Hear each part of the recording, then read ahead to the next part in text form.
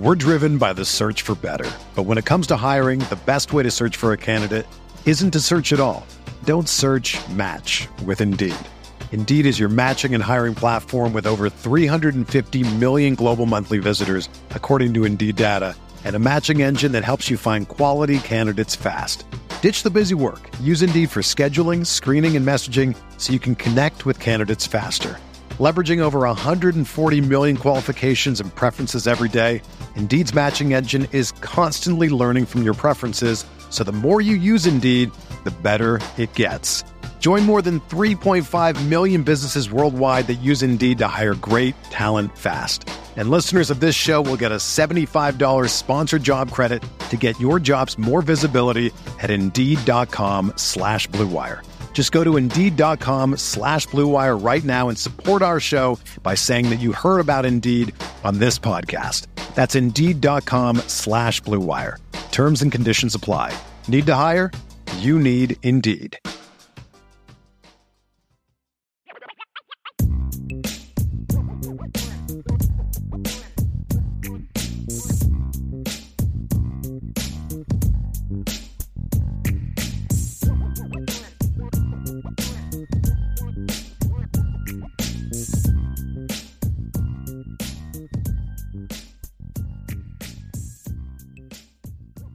Notre Dame fans, welcome back to another edition of the Irish Breakdown podcast. Ryan, I feel like we were just here together. So obviously we did a show last night. We are back today with another edition of the podcast. And we're going to talk not specifically about Notre Dame today. We're going to talk more sort of big picture. And there's really two topics, Ryan, that we're going to dive into today. The first being this new guidelines handed down by the NCAA in regards to name, image, and likeness. We're going to discuss that, and then we're going to get into just this notion of, the transfer portal and things that need to be done, what I think needs to be done in regards to fixing the transfer portal. So that's going to be our topics of conversation today, Ryan. And I want to dive first into this NCAA guidelines. It's not really a ruling. It's not even new rules. It's the rules were already there.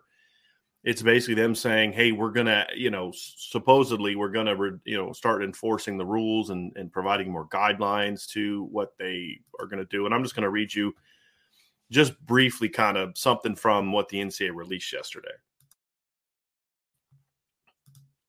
So they said, here is from one of the releases from yesterday. Today, the Division I Board of Directors took a significant first step to address some of the challenges and improper behaviors that exist in the name, image, and likeness environment that may violate our long-established recruiting rules, while the NCAA may pursue the most outrageous violations that were clearly contrary to the interim policy adopted last summer. Our focus is on the future. The new guidance establishes a common set of expectations for the Division I institutes moving forward, and the board expects all Division I institutions to follow our recruiting rules and operate within these reasonable expectations, said Jair Moorhead, president at the University of Georgia. I just found it, first of all, funny that an SEC school is the one, like, at the top of this, like, talking about, oh, we're going to, these rules, I can't break these rules. I just find that hilarious. Well, they do everything by the book. I don't know what you're talking about. Exactly. Then it goes on to say the board noted that the emphasis of this NIL guidance is on boosters in the recruiting process and is not intended to question the eligibility of prospective and enrolled student athletes involved in NIL deals. Only the most serious actions that clearly violate the previously published interim policy would have eligibility implications. The board adopted the interim guidance last summer with an understanding that they would consider further guidance as the name, image, and likeness environment developed. The additional guidance is appropriate now as there is better understanding about the impact on student athletes. Board members also urge schools to investigate, detect, and self-report violations and cooperate with the NCAA enforcement staff as they investigate. Board members acknowledge that more work must be done and ask the Division I Council to continue exploring additional measures to better ensure name, image, and likeness opportunities align with NCAA values and protect the well-being of student athletes, Ryan. So that was their nonsense comment that was relayed yesterday. What is your first thoughts? I mean, my first thought is that, I think anytime there's a problem, it's good to admit that there's a problem, right? So I agree with what you kind of stated in your article, the sense of this is a step. It just seems like a very baby step, right? Right. Like, I think that they're trying to make it seem like they are definitely understanding and show that there is a We're need aware of the problem. Exactly. And we may do something about it. At some point. Today is not that day, though. Exactly. That's what they said. Like, we may, I'm reading it again. While the NCAA may pursue the most outrageous violations, it's basically saying, hey, guys, knock it off. Or we might have to do something about this. Like, that's basically what they're doing. Now that all the transfers have happened, now they may get involved. Ryan, first of all, I believe they were shamed into this, really. I mean, they were shamed into this where, you saw what was happening. You saw kids going into the portal, and it's been going on for a couple of years now, but kids going into the portal, and within a few hours of going in the portal, they're announcing where they're going to school. Like, really? That just happened? You've got this. And then when NIL kind of got involved, you see guys just basically getting deals to come to the school. I mean, we saw what happened with Jordan Addison. And I've heard plenty of rumblings and rumors about schools reaching out to Michael Mayer. I know for a fact a school down south that we all have talked about a lot lately has certainly made attempts to reach out to Notre Dame players illegally. And I think we all know what school I'm talking about there.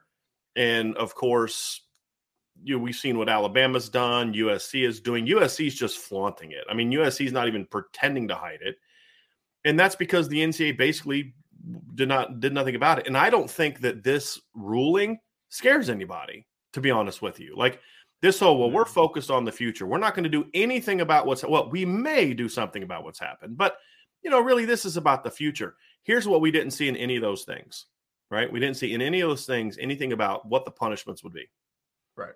And until the NCAA steps up and says, here is what the punishments are, then that nothing's going to change. And they're going to have to come up with new punishments because a lot of this stuff is just, you're going to get, you're going to get a fine, a small fine. You're going to get put on probation. There's a lot of schools on probation that nothing actually happens. They're just on probation, meaning you can't do it again in the time that you're on probation. Right.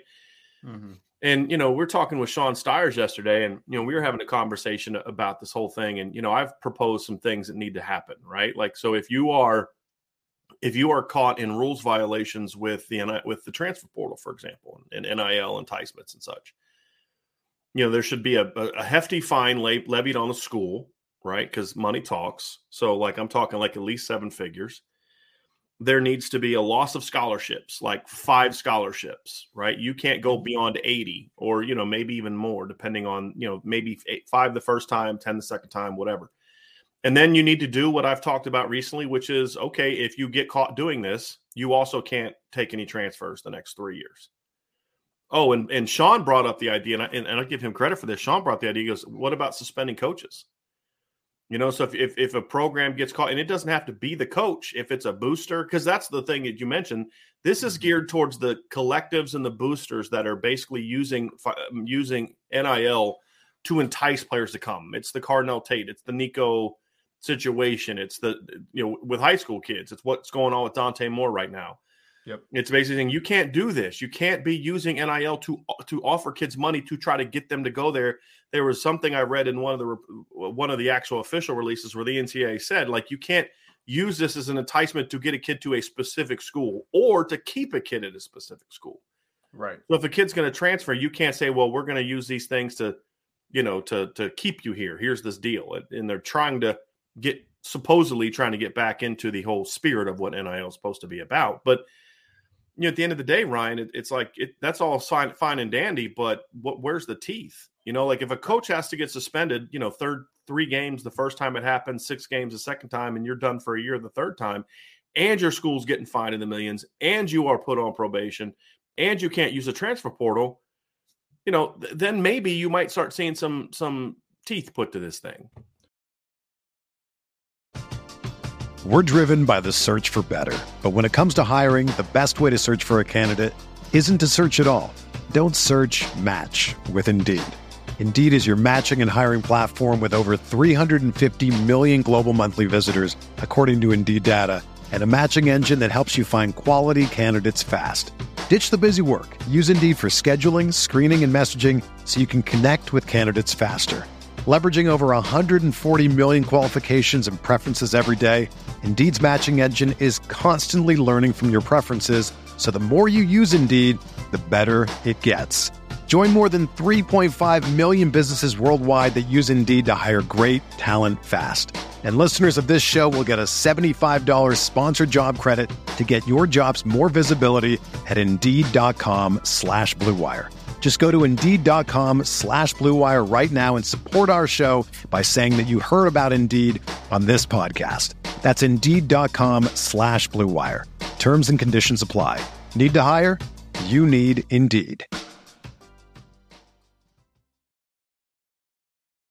Well, I think the big thing for me is that there's no separation there's no parameters around what really is NIL, right? Like we don't have the direct understanding of it. So boosters and collectives are now taking the NIL conversation, right? And it's just becoming a free handout. That's not in essence what name, image, and likeness money is, right? Like they're not making money off of your name, image, and likeness at that point. You're just getting money to come play football for a school. So I think the problem is that it's pay for play, Ryan. It's pay for play. 100%. Yeah, no, it's 100% what it is. So I think that we have just blurred the line now of what NIL is, and people are taking advantage of it because no one has ever said, nope, that's not what NIL is. This is what it is, and this is what you have to do about it.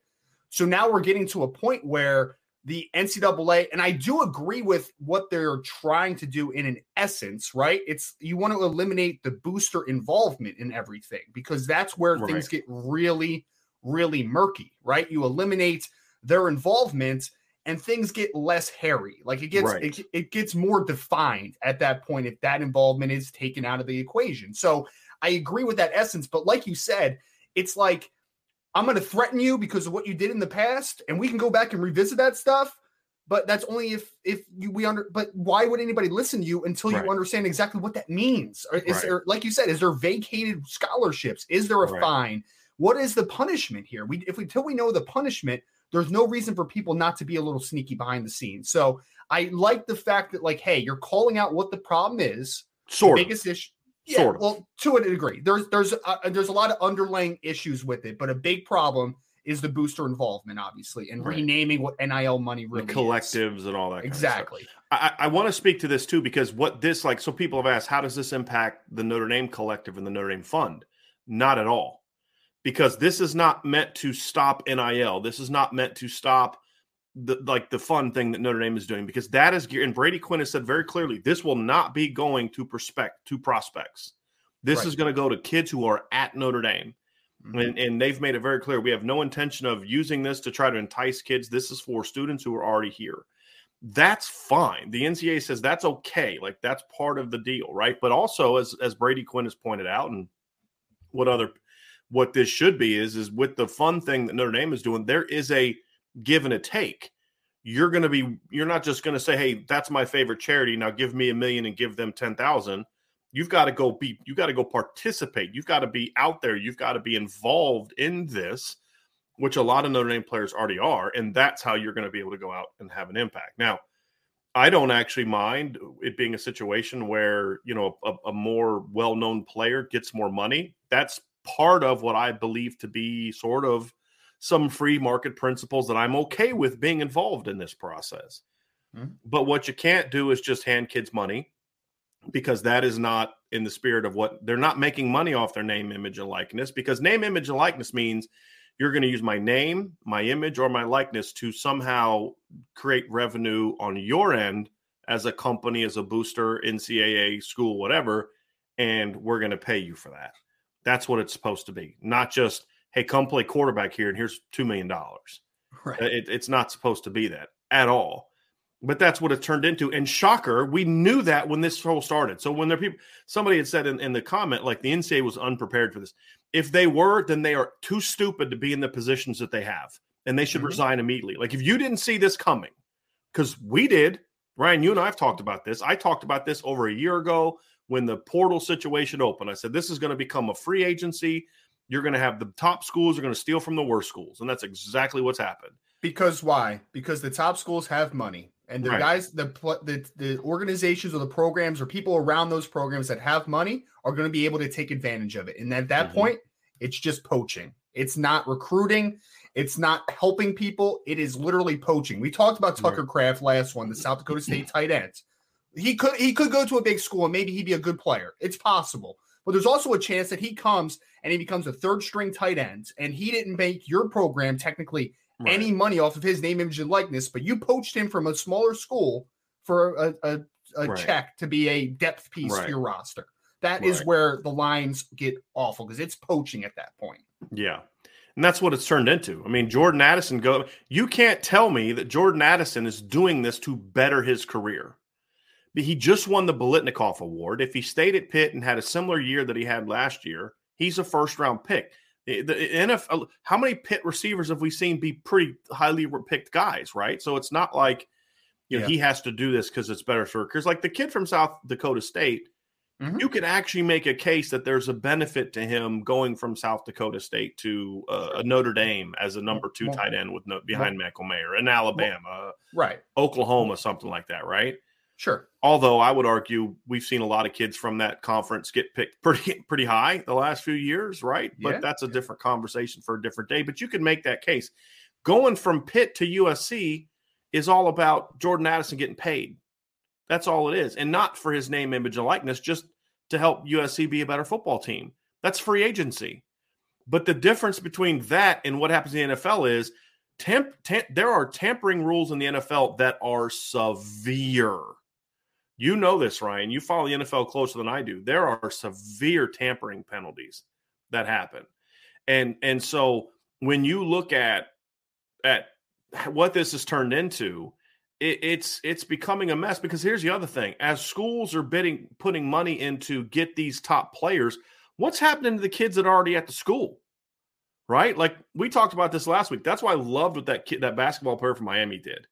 They paid all this money, this slush fund that Miami has paid all this money to get this Kansas State transfer. So that kid said, fine, you're not going to give me that kind of money. I'm already here. I'm already playing. I'm jumping in the portal and I'm open for business. And I was like, man, he just shined such a bright light on how garbage this whole thing is that, I loved it. I absolutely loved it. Now, I don't think that was his motivations, right? I think it was more of just being mad that somebody else is making money and he wasn't, which I get it. It's going to happen more and more and more and more. You're going to be sitting there and you're the starting quarterback at a place and the third string kid, like, I don't know, Ohio State last year, where their third string quarterback who played 0 snaps was a millionaire. And the 2 kids ahead of him that already been there, already put in the work, CJ Stroud goes out and does what he does. They're getting paid less money than this kid who bypassed the senior year just so he get paid. Right. What kind of message are we teaching kids? I mean, and what has he learned from that? Nothing. He missed out on his entire senior year. He screwed his teammates over. Why? So he could make money. Because apparently in America now, as long as you're making money, nothing else matters. No ethics, nothing else matters. And that's a horrible, horrible message that we're sending. And hey, you can, and again, I don't really feel bad for coaches as much, to be completely honest with you. Because, where's the Pitt receivers coach from last year now? Where did he go? That's a good question. Texas? Was he in Texas now? Yeah. Right. Yeah. Okay. So he used building up Jordan Addison to springboard him to a better job. Help himself. Yeah. Right. So I don't feel bad for coaches, right? Because you're doing the same thing. Who I feel bad for is Keaton Slovis, who transferred to Pitt to play with him. I feel bad for his teammates that were counting on Jordan Addison to say, hey, we got a shot to repeat as ACC champs this year. Instead, you transfer to a team that went 4-8 last year because you're going to get paid. Because as you said, it's not about the quality of the program. This is a more broken version of Major League Baseball, where it's like you can draft a guy and build him up and do all that stuff, and as soon as he becomes a high-priced free agent, wish him luck because you have no chance. And that's a system that's going to destroy the sport. It just is. And, people say, well, the people aren't going to stop watching. Well, we've seen in the NFL that the NFL has performed some actions, right or wrong. The NFL has performed actions the last 5 years that have caused people to turn off the TV. Yep. And it's cost them money. And that's going to come to college football if this continues. And so the SEC will be healthy.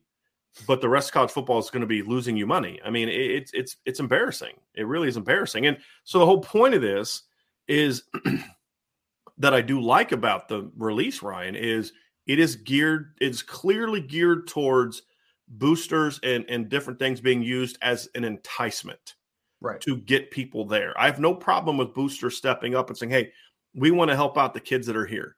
So if I'm Tom Mendoza or I'm, any other like wealthy Notre Dame, person, and I say, hey, look, I love this kid. I love this Blake Fisher kid, and I would love for him to be, on some ads for us.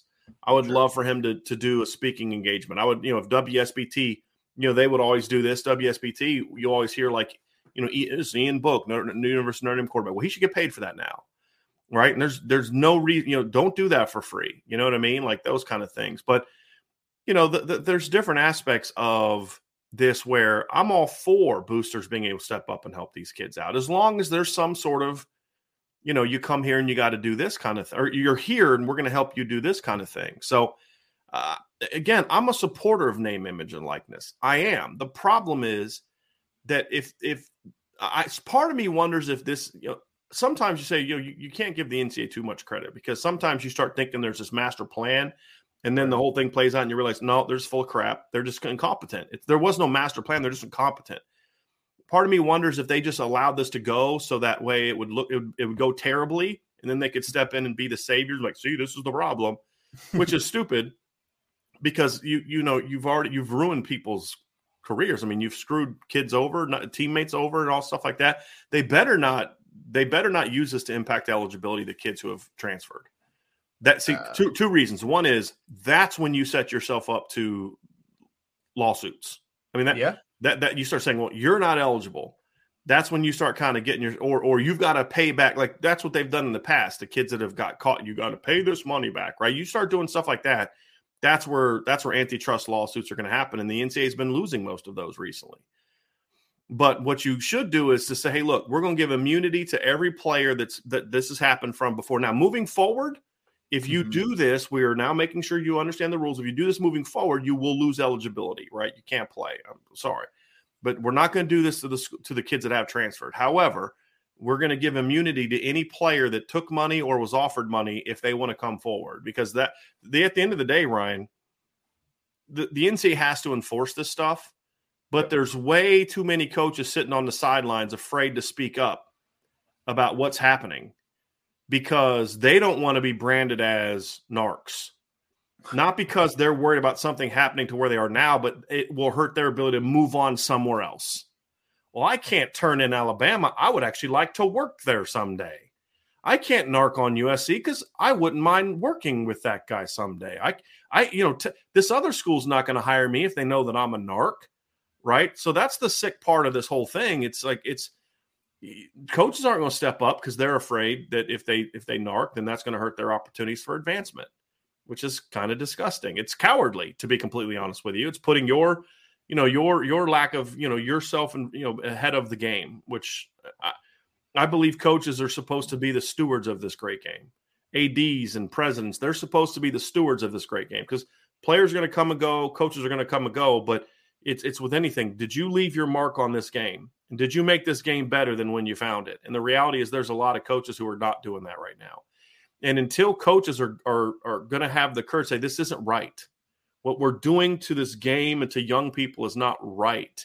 And I care more about that than I care about keeping my mouth shut. So that way I'll have an opportunity to get mine next year when I try to get a better coaching job. Right. And, they need to talk to players like Zay Flowers, talk to players like Michael Mayer, like, hey, what happened here? What was this process? If for nothing else, to find out how these back channel things are happening. What are they doing? So that way, if you're not going to crack down on what happened and you're going to look towards the future, if you have these conversations with the Jordan Addison, with the Michael Mayer, with the Jahmyr Gibbs, with the Zay Flowers, get as much the kid from South Dakota State, who's clearly not afraid to go on record with this is what's going on, and say, look, if you're not going to do anything to those schools, you could at least have an idea of how the process is working.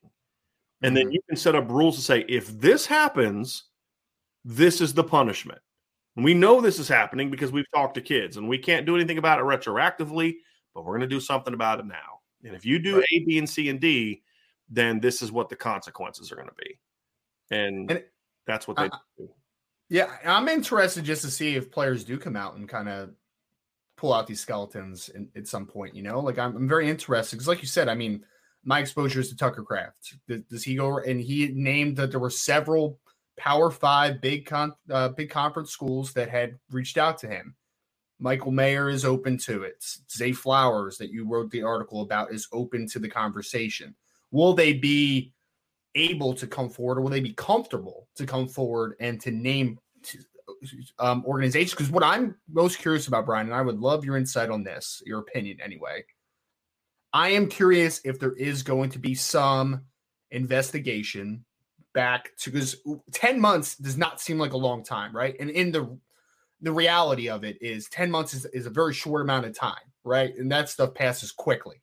But in that 10 months, how many improper benefits to pay for play has happened during that 10-month span? It's probably an almost incalculable type of number right now. So is the NCAA serious in the fact that, like, hey, we messed up here. We let this go on for 10 months without any help, guidance, repercussions, anything? Are they going to go back and say, like, yes, we're actually going to follow through what we said? Because if that happens, Ryan, because like you said, right now there's no repercussions. They didn't put down anything in that release that said, and for the next one, if this happens, this and this is going to happen. But the one thing they can do is if they do go back into some of those investigations and they do lay down some penalties, then you can at least say, like, hey, we're serious about this. Right. Something is going to happen if something happens. But my worry is that there's now too much things to kind of comb through. Too many things happened at this point, and I doubt the NCAA is going to be willing to go back and find all those skeletons. Right. Now, and that's what I think the thing that I did take away from the statement that I thought made a lot of sense was, and this is what he said: while the NCAA may pursue the most outrageous violations, what I think that to me, that was a shot to like USC and Alabama and Texas A&M. Like, look, it's kind of like they're saying, do you guys have to be this stupid with it? Like, seriously, guys, if you just would not be idiots, we would have left you alone. Now you've shamed us into half. We have to do something now, you morons. If you just would have not been stupid about this and not so blatantly cheated, we would have left you alone like we've left the SEC alone for decades when it comes to paying players illegally as high school prospects. Enticing players with money is not new, right? And it's going to continue no matter what they do. The whole point here, and this is something that bothers me. I've had people reach out and say, well, it's going to happen anyway.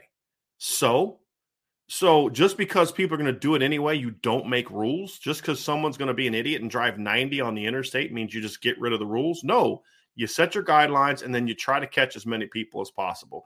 And what you do is, Ryan, is the NCAA has to do it, is make a situation where there's enough rules in place and proven enforcement that it becomes harder and harder to cheat, but you're going to do it less. We need to get this one player, we need to get these two players, but we're not going to bring in 10 grad transfers. It's not going to be as blatant as what we've seen where kid enters the portal and he's made a decision within a day. And then you're like, okay, well, let's investigate that one. Right. I mean, that's the thing, is you're going to eliminate some of this more blatant cheating that's going on, or you're never going to get rid of it, but you at least limit it. Cause right now it's free reign. And that can't happen. That cannot happen. And that has to change. And so until, like you said, they can go back and say, hey, we're going to, where the tricky part comes is you can't set a rule. What I don't like is, and we see this in politics and law and other things, and I'm hugely against this. You can't set a law and then retroactively and set new punishments and then retroactively punish people in a way that they were not aware of that punishment capability when they did it.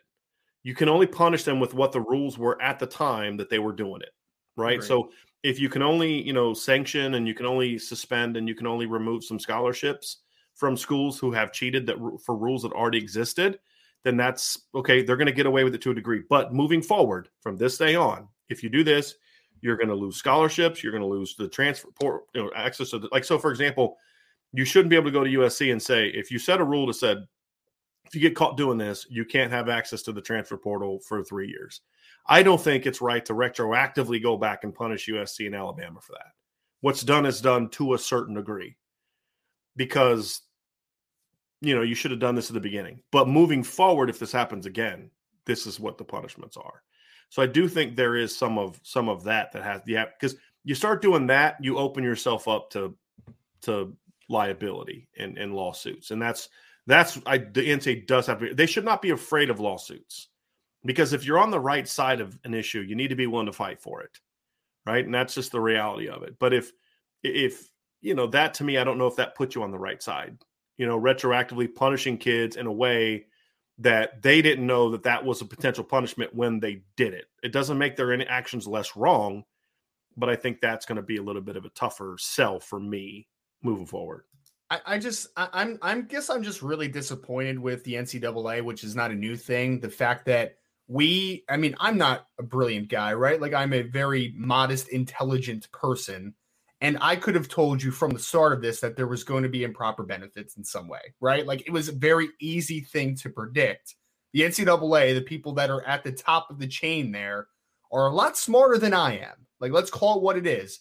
Well, in theory, they're a lot smarter than I am. But they're not. Right. Well, in theory, I think that I refuse to believe that they were so naive that they looked at this before it happened and said, nothing bad's going to happen. Right. I refuse to believe that. No, they're not that stupid. Right. So if you knew it was going to happen and you knew eventually you would have to take action, why weren't you more proactive with it? Right. I just don't understand. Because they were afraid of being sued. It was going to happen. They were afraid of being sued. They were cowards. And the only reason that they're stepping in now is because of the pressure that they're receiving from the outside with this whole Jordan Addison thing. You've got big names in the sport. You've got, Hall of Famers like Aaron Taylor and props to Aaron Taylor and people like that. Danny Cannell speaking up about this.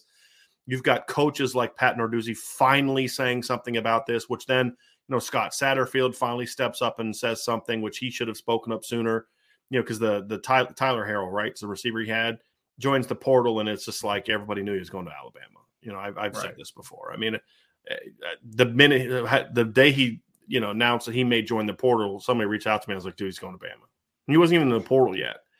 I've told the story about Jahmyr Gibbs. I called somebody I know down in Georgia when it was announced that he was in the portal. And because I knew a coach that was interested in him. And I said, hey, what's the situation with him? And my buddy's like, oh, he's going to Bama. That's been determined for like a month now. And it's just like, okay, how's that determined? He's not in the portal yet. And we've been saying on this show for weeks that, look, most of these big name kids don't jump in the portal with, okay, well, where am I going to go now? They kind of have an idea. It's not always. Like the kid Sapp from Vanderbilt looked like he got in and then went through a recruiting process and then decided eventually, right? Some of those kids do that. But most of these kids are jumping in the portal saying, okay, I know I'm going so-and-so because I've been offered this already. Or at least I have enough offers from 3 or 4 schools, because that's what it looks like with Jordan Addison. Looks like Jordan Addison jumped in when he kind of felt like, okay, there's enough schools involved here that there's going to be a bit of a bidding war for me. Sure. And so, but it's still, it's, in order to now get in the process, get in the game, like somebody said, do you think Notre Dame should make a run at him? There's no way. They can't afford, they're not going to pay him. They're not going to guarantee him millions of dollars to go there. Right. It's just not going to do it. And I'll be honest with you, if I was Lorenzo Styles and Braden Lindsey and Avery Davis and all those guys, I'd be pretty pissed off, right? Like this guy is just going to walk in here and, you're going to pay him millions of dollars to come here and take my job. Like, okay. So how's that good for kids, right? And that's the whole thing is, well, NIL is good for players and the transfer portal is good for players. Some, to a degree, not most. Yeah. You're going to have a negative impact on more kids than you're going to help with the way these rules are set up. And that's what happens in politics or government. It's what happens in NCAA. It's always the people of unintended consequences that suffer. Right? It's like, well, we were just doing this to help kids. We didn't realize it was going to punish all these other kids. Well, yes, if you didn't know, then you should step down from your position because you're not smart or competent enough to have that job. That's the reality of it. Yeah. And so when I look at this, Ryan, NIL can be a beautiful thing for this game. It can be a beautiful thing because, as I said before, if NIL existed in 2018, Justin Ross's career would pretty much still be over. But him and his family would be okay. because he'd have been able to benefit off his name, image, and likeness his first 2 years before the injuries. That's one of the many reasons that I support NIL, many reasons. And also just because, I'm not one of those pay players people. Look, if you're going to start paying players and make them employees, then you have to understand there's consequences to being an employee. And that is if you're not living up to the standard that I expect for you, I can fire you. Right? Okay. If you're okay with these kids getting fired, then that's okay. Right.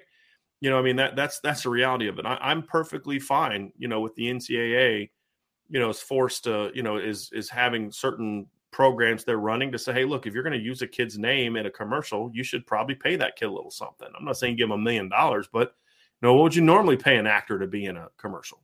Okay. That's what you should give those kids, right? If they choose to be so. Like if DJ Uyunglele is in a Dr. Pepper commercial, which he was. Well, what do you normally pay actors to be in a Dr. Pepper commercial? That's what he should get, right? Sure. And I'm all for that. And I've said this before, like jersey sales. So what you're seeing now is schools that don't want to give players jersey sales. They're just making the jersey whatever the year is. That's lame, right? What you should be doing jersey sales is saying, hey, we're going to take 25% of all jersey sales and we're going to put it into a fund. And when you graduate, as long as when you graduate, as long as you're not picked in the first, 4 rounds of the NFL draft, we're going to give you X number of dollars. It's our graduation gift to you for what you've done. Right. And because what does that do? It gives kids some money. It helps them kind of get off on their feet. And for these kids who, maybe say it's, we're going to use this thing. We're going to use sales of this to help create a medical scholarship or medical fund for our players for 5 years after you finish your careers in certain sports, football being one, maybe hockey, the sports that have more, tend to have more physical toll on a body. For the 5 years after playing, we'll use this to help pay for any medical costs related to, your injuries, right? So if you've got a documented injury that you sought help for or whatever, we're going to help you take care of that, because these kids who aren't going, Notre Dame kids, it's not as tough on because they got the Notre Dame degree. There's a lot of kids that are like, okay, well, you got done playing football at such and such school in the South or whatever state school in the Midwest. And, you got your general education degree and you didn't make it to the NFL. Now what are you going to do? Right. Well, I still have a bum shoulder. Right. Well, they're not taking care of it anymore because I'm not part of the team anymore. I'm not on scholarship anymore. I'm graduated. And I've got all these costs that are related to me playing football there, and they're not doing a darn thing to help me. They gave me a crap education because they just wanted to use me for football. What are we doing here, right? It's we're not doing it right. And so those are things that should all be part of this whole package if it's really about looking out for the kids. But just paying the best players millions of dollars to get them to come to school there should not be what this is about. It shouldn't. It shouldn't. Yeah. No, it's, again, there was just no proactiveness to it. There was no, because you just put things in place without understanding what the repercussions were, and then you want to act shocked when things go sideways. It's just so nearsighted to me, and I'm just, now it makes me rethink everything that's happened. Like, you used Jahmyr Gibbs for an example, right? It's like, we know that he's talking to schools, right? Before he answers the portal, obviously, or else he wouldn't make a decision quite that quick. But honestly, I think a naive person might think like, oh, well, he kind of knew he was going to the portal. Maybe he reached out to teams. Now I'm curious of what those bidding wars look like. I want a deeper dive, and I want more understanding of what's been behind the curtains, because we know a few things, obviously, because there's been players already that have come to the forefront and said, I've been getting offered this, and this, but I didn't want this, and this type of conversation. But now it's just, man, I mean, again, I like the fact that you're trying to separate the boosters collectives that are doing it the wrong way from the institution, right? From the football program, I should say, to a degree. I like that that's what you're trying to do.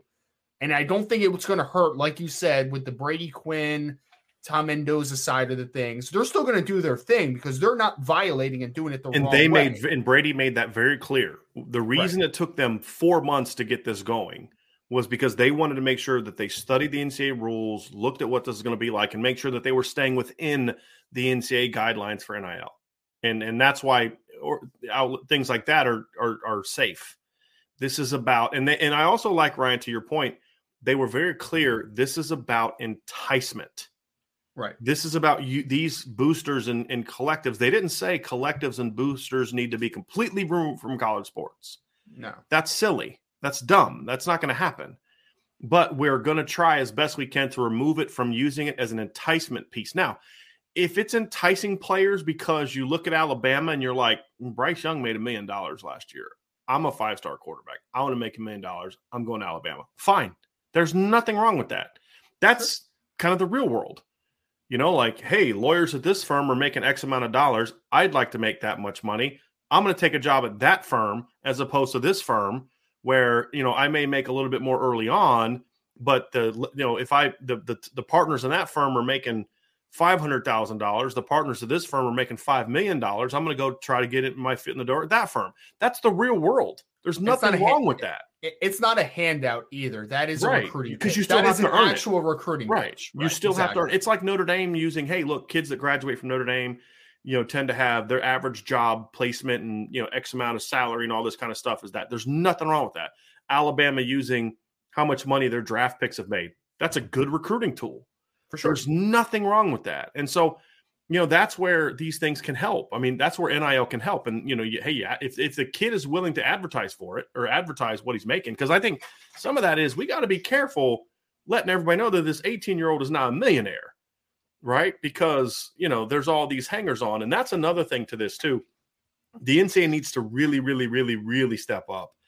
They need to allow – the one thing I don't like about the NIL is that they're trying to remove the schools from it. I think that's a mistake. Right. I think the school should be able to play some role. I don't think there's anything wrong with that. As long as it's a kid that's already there, there should be a rule that the institution can have to, number one, make sure kids aren't getting screwed over, because you're getting these agents that are stepping up and working out these deals, and they don't have the kids. Some of them don't. You know this, Ryan. There's some agents that genuinely care about their kid, the people. So a lot don't. It's just you're a paycheck to me. Sure. And so they don't care if they screw a kid over as long as they make their money, right? And, you know, not that the schools do, but I'd make it to where schools cannot benefit in any way financially from deals that their players get. But we're going to help advise you. You know, we're going to create a thing. Schools can have a certain type of board that allows them to have all their student athletes, to help them find deals and help, you know, negotiate this kind of stuff. You've got lawyers that work for the school, that are part of the school, that aren't, you know, that are willing to, hey, if these boosters are willing to give millions of dollars to these kids, how about volunteering some of your time to help these kids, right? So, you know, you could do things like that, Ryan, with the intent of being, we're going to look out for these kids. There needs to be, how many of these kids think they understand when I get a free car from the car dealership that I got to report that I have to understand what the tax value is of that car, that I'm going to be responsible for that come, you know, April 15th next year. How many kids do you think know that?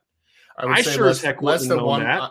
I would say less than 1%. Honestly. Would you have thought about that when you were a freshman in college? I wouldn't have. Hey, thanks, man. This is cool. It'd be like my dad give me $100.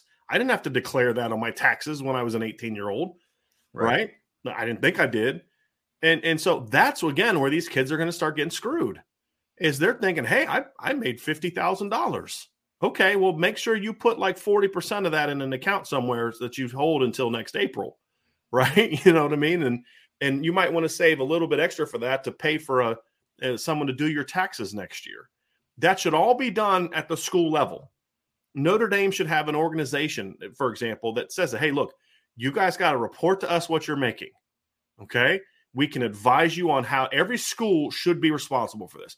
Every single school should have a department on campus that sits down with their student athletes and says, hey, listen, here's the things you have to understand, right? And I'm sure some schools, I hope some schools are doing this. Marketing and financial advisement, absolutely. Right. And look, here's how you got to handle this. You got to, you know, by this date, you need to make sure you let us know every single cent, every single benefit, every single thing that you earn.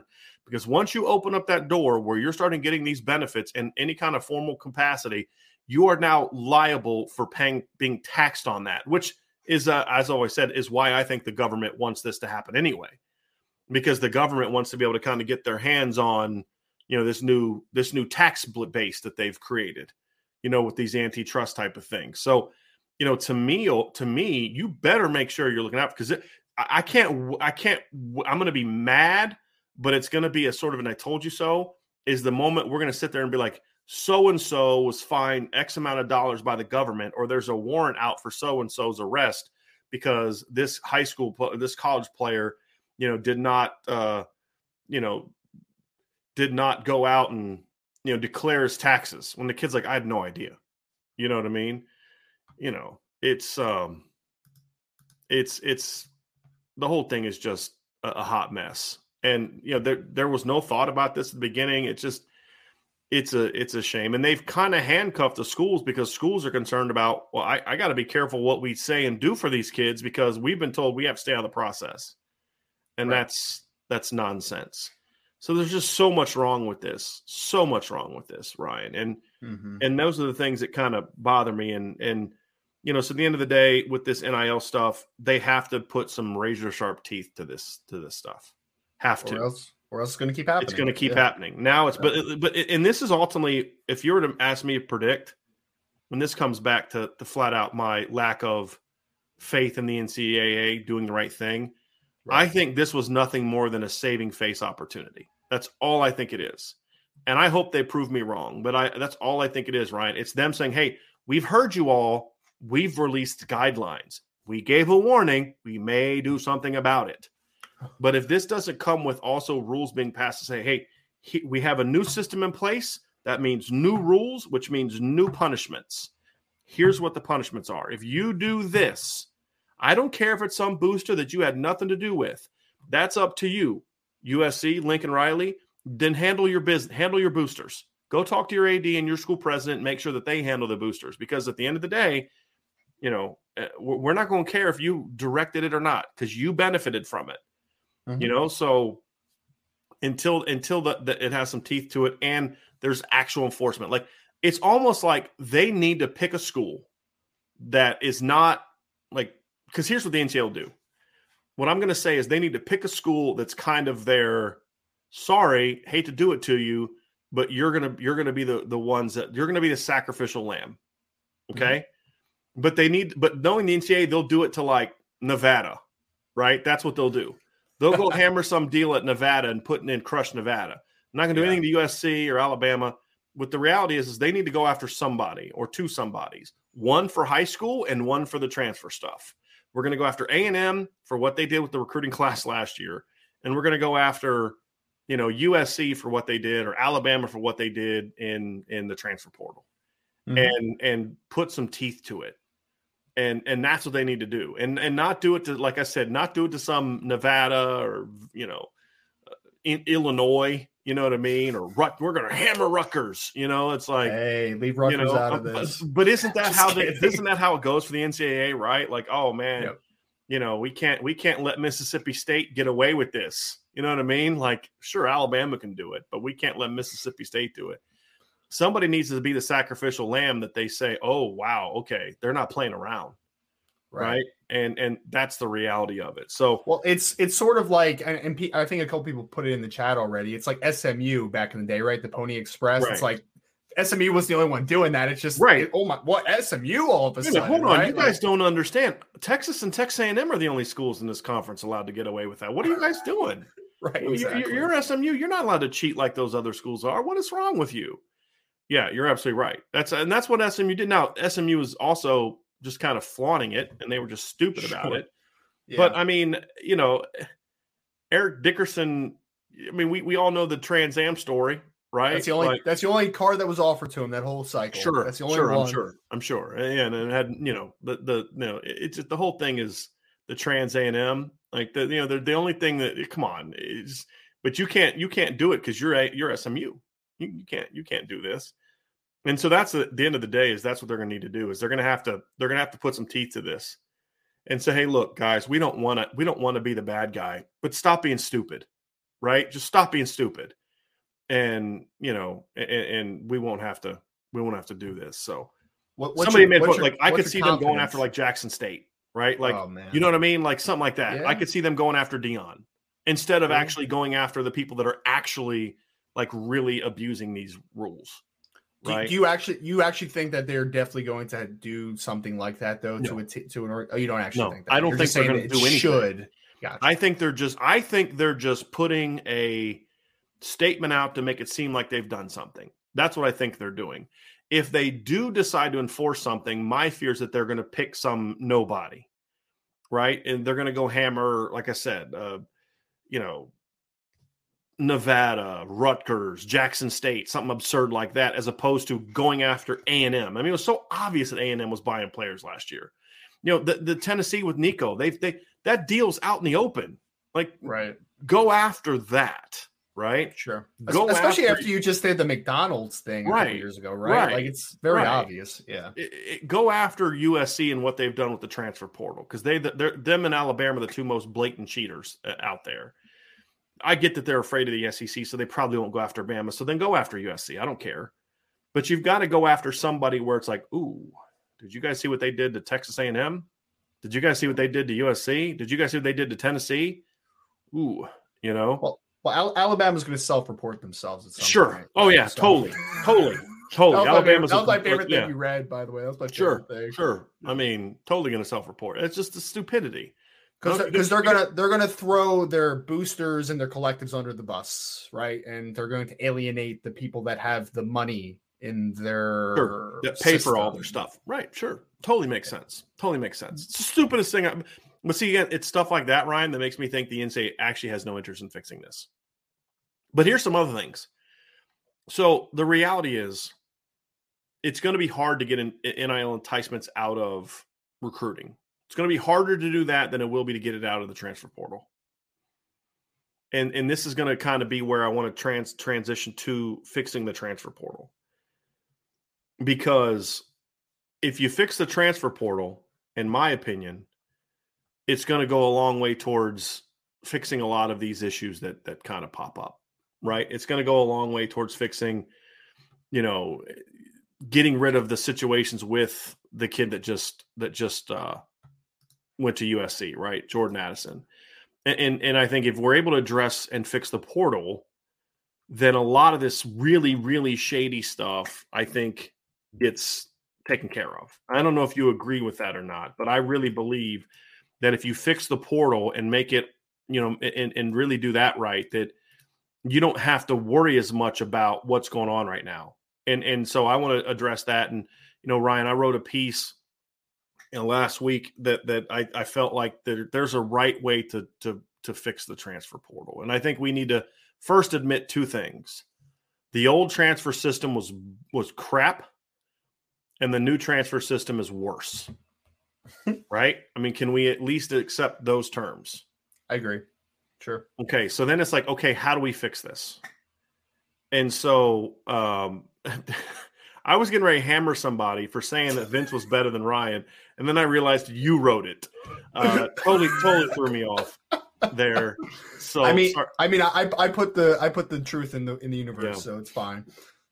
Yeah. So anyway, I want to get back to the transfer thing, because I do feel like this is a way to do it. Number one, the first thing you do is the general rule is graduate transfers can and should be allowed to transfer anywhere they want. No restrictions, no holdbacks. Okay. If you graduate from college, that is reward. I thought that was one of the few smart things the NCAA has done in the last 10 years is allowing graduates to transfer without punishment. If you're an undergraduate, I don't care how many courses you've taken, how close you are to graduating. If you're an undergraduate and you transfer, you have to sit out a year. If you bring back the sitting out of a year, because people say, well, no, there needs to be freedom of movement. There is freedom of movement. You can transfer wherever the heck you want. Because here's what was stupid about the old system is the schools could kind of determine where the kids could go.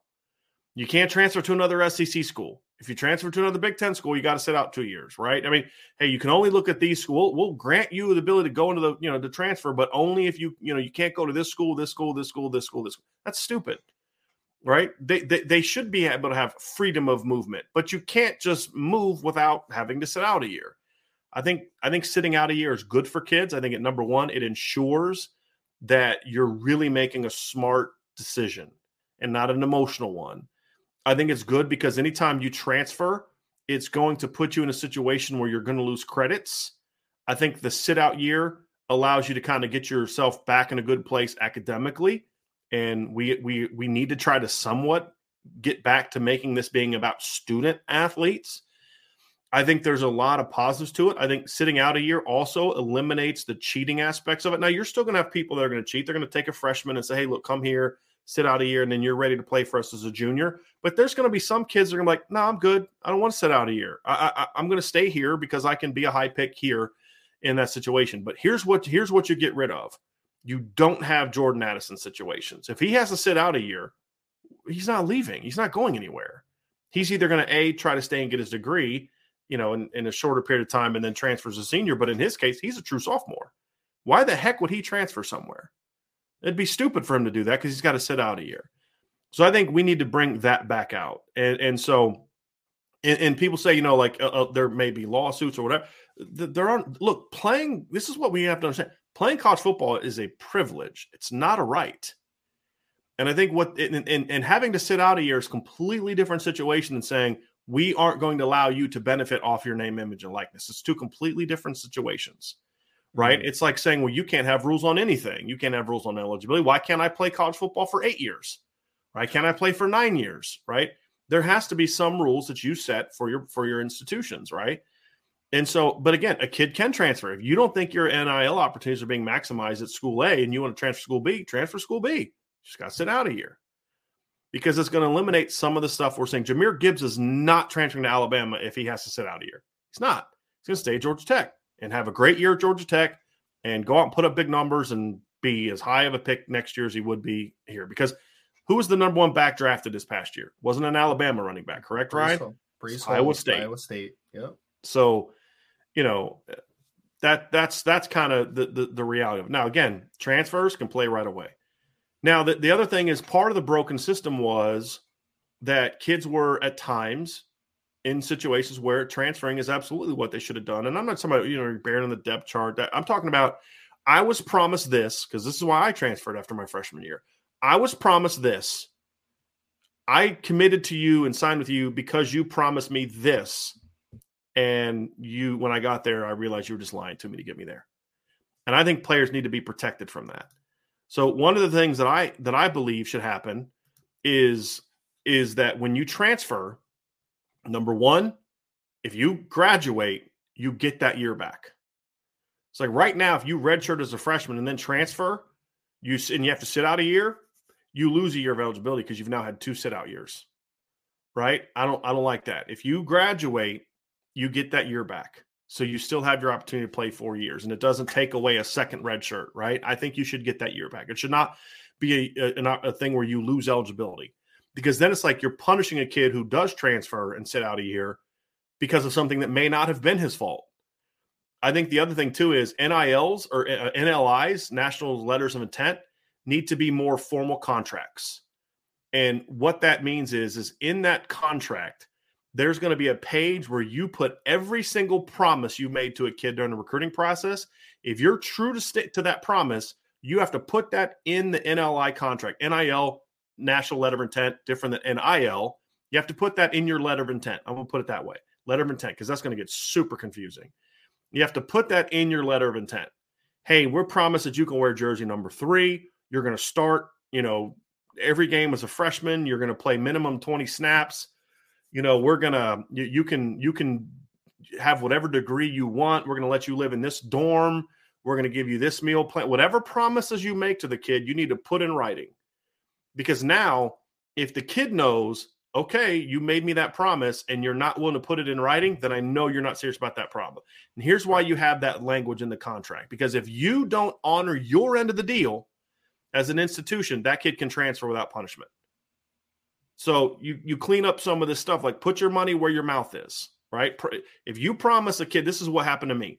I went to a D3 school because I was promised I could play quarterback. I turned down opportunities from bigger schools. I was originally committed to a D2 school and all that, but I wanted to play quarterback. D3 school promised me I could play quarterback. Practice 5, I got moved to receiver. I started as a freshman and all that stuff, but it's like, I can't trust you now, and I transferred. Well, at the D3 level, I can transfer and play. But at the Division I level, if I transfer, I have to sit out a year. And now I lose a year of eligibility and my career has been thrown off, right? So give that back. Or say if a kid, if you were made a promise and you didn't hold that school to it to the point where you put it in the contract, you can still transfer, but you got to sit out a year, you get the year back. But make them put that in the National Letter of Intent. we promise you can wear this number, you can do this, that, or the other. And if you can prove that they violate that, because it's very clear to prove some of this in the contract, they said I could say this dorm, and it's not there, right? And I didn't get there. They promised me I'd get this jersey number, I'd play this position, I'd start this many games. If a school's promising you that, then they need to put their money where their mouth is. And if they can't, then they should stop promising that stuff. I would love to clean that up. Yeah. Right. And so that's something that I would put in there as well, Ryan. Anything so far that you have an issue with so far in those two things? Well, no, I love the idea of contracts and language and kind of understanding both sides. It's just that we know that people aren't honest. So the point is, if it's in the contract now, yeah, it's got to be tangible things. It's not like you promise you won't yell at me. It's I'm going to get wear this jersey number. I'm going to start this number of games and play this number of snaps. I'm going to have this dorm. I'm going to have this meal plan. I mean, all the promises that they make to kids, right? Put it in paper, put it in writing, because if they're not willing to put it in writing, then they're not going to give it to you. Right. Sure. And so there you go. I think that's a way that, in my opinion, you have to do it. And so I'm sorry, somebody needs to get put in timeout. So here's the other thing. I do think, and this is the hardest part to legislate, Ryan, and this is a conversation you and I have. I do think there needs to be a small but very clearly defined set of exceptions, right? Like, if I can prove that my mother is genuinely going through a medical crisis beyond she's, something minor, she's having a root canal. Like that kid that transferred to Illinois, right? Ford, the tight end. Yeah. And then there was the center that went to NC State. Yeah. Right? No, transfer. Virginia Tech. Yeah. Hoffman. Hoffman transferred from Coastal to Virginia Tech. Yeah. And that was a legitimate situation. You know what I mean? Troy McIntosh says, Brian, what about freedom to transfer your coach? I'm getting there, Troy. Just patience, my friend. It's all building on top of each other. Okay. So it has to be very clearly defined. If this thing happens, if there's an academic thing and you'd have to work out the specifics, I do think there needs to be some of that, right? Where there do need to be some exceptions to it. Right. I think that, the next thing is there needs to be an ability for the school and the kid to agree to letting him out of his contract. So let's say a kid comes to your school and he's like, Coach, this is what's going on. I'm this, I'm that, I'm struggling, I'm this, I want to transfer. And if the school is like, you know what, we know the kid, we trust the kid, we know what he's going through. So like, for example, Notre Dame, Devin Upal signed with Notre Dame this past year, right? Went through spring, loved it at Notre Dame, and there was a legitimate family situation that propped up, and he had to go back to UCLA. If he wanted to avoid the process of going to the NCAA, he could sit down with his coach, say, Coach, listen, here's what's going on. And they know the family, they know what's happening. They can then both agree to a contract that says we're allowing him to transfer, and we are willing to waive his sit out thing, right? Because sometimes I think this is good because you have a kid that's buried on your depth chart, because part of the thing that I think should happen is all scholarships should be guaranteed 4 years, right? That should be a universal NCAA rule. There should not be conferences get to pick which way. It should be a universal. If you sign a kid to a contract, you have to own that for 4 years, right?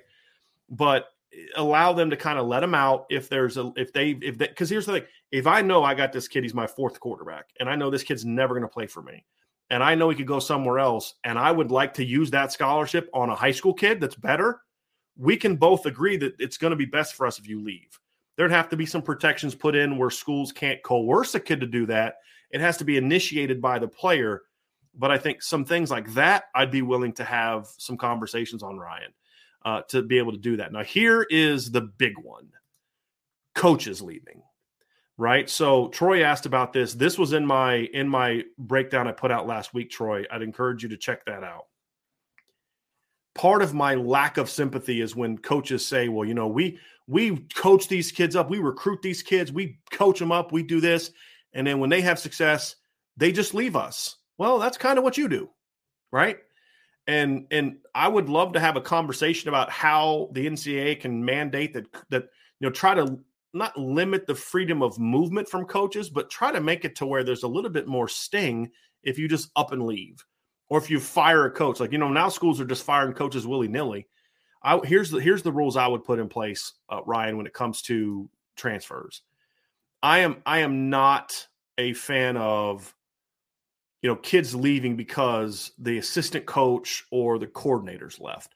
That's a natural part of it, especially when they leave for promotions. I'm not going to punish a school because your receivers coach, like, for example, I'm not going to punish Notre Dame because Lance Taylor went from running backs coach to offensive coordinator, or John McNulty went from tight ends coach to core.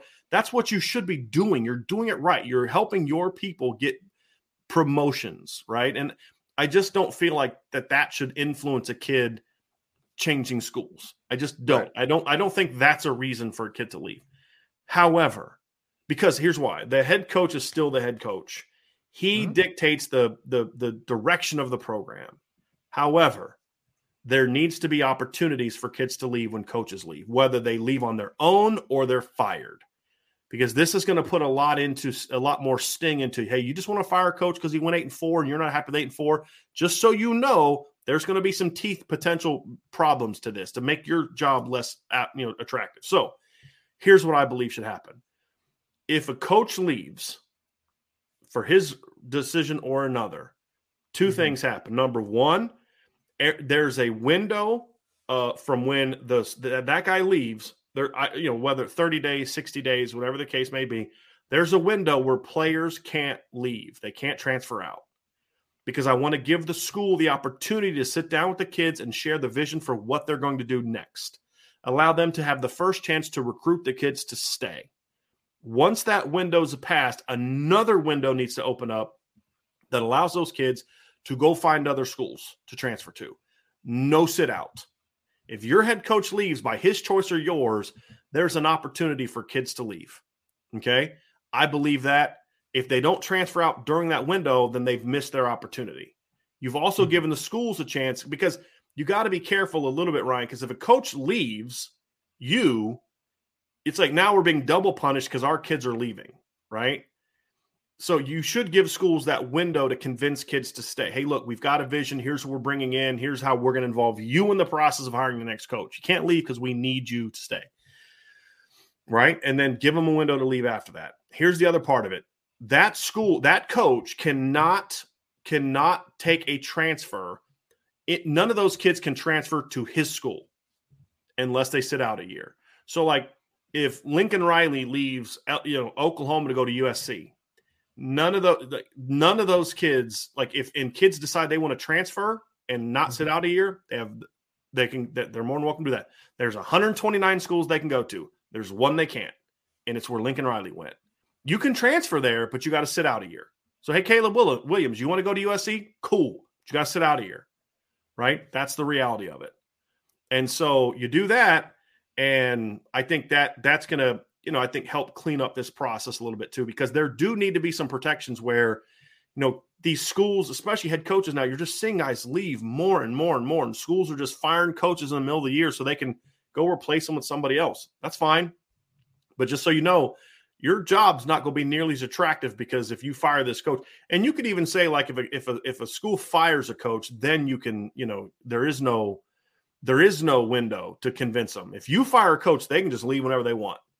The window is more for the school, protect the schools if a coach decides to leave.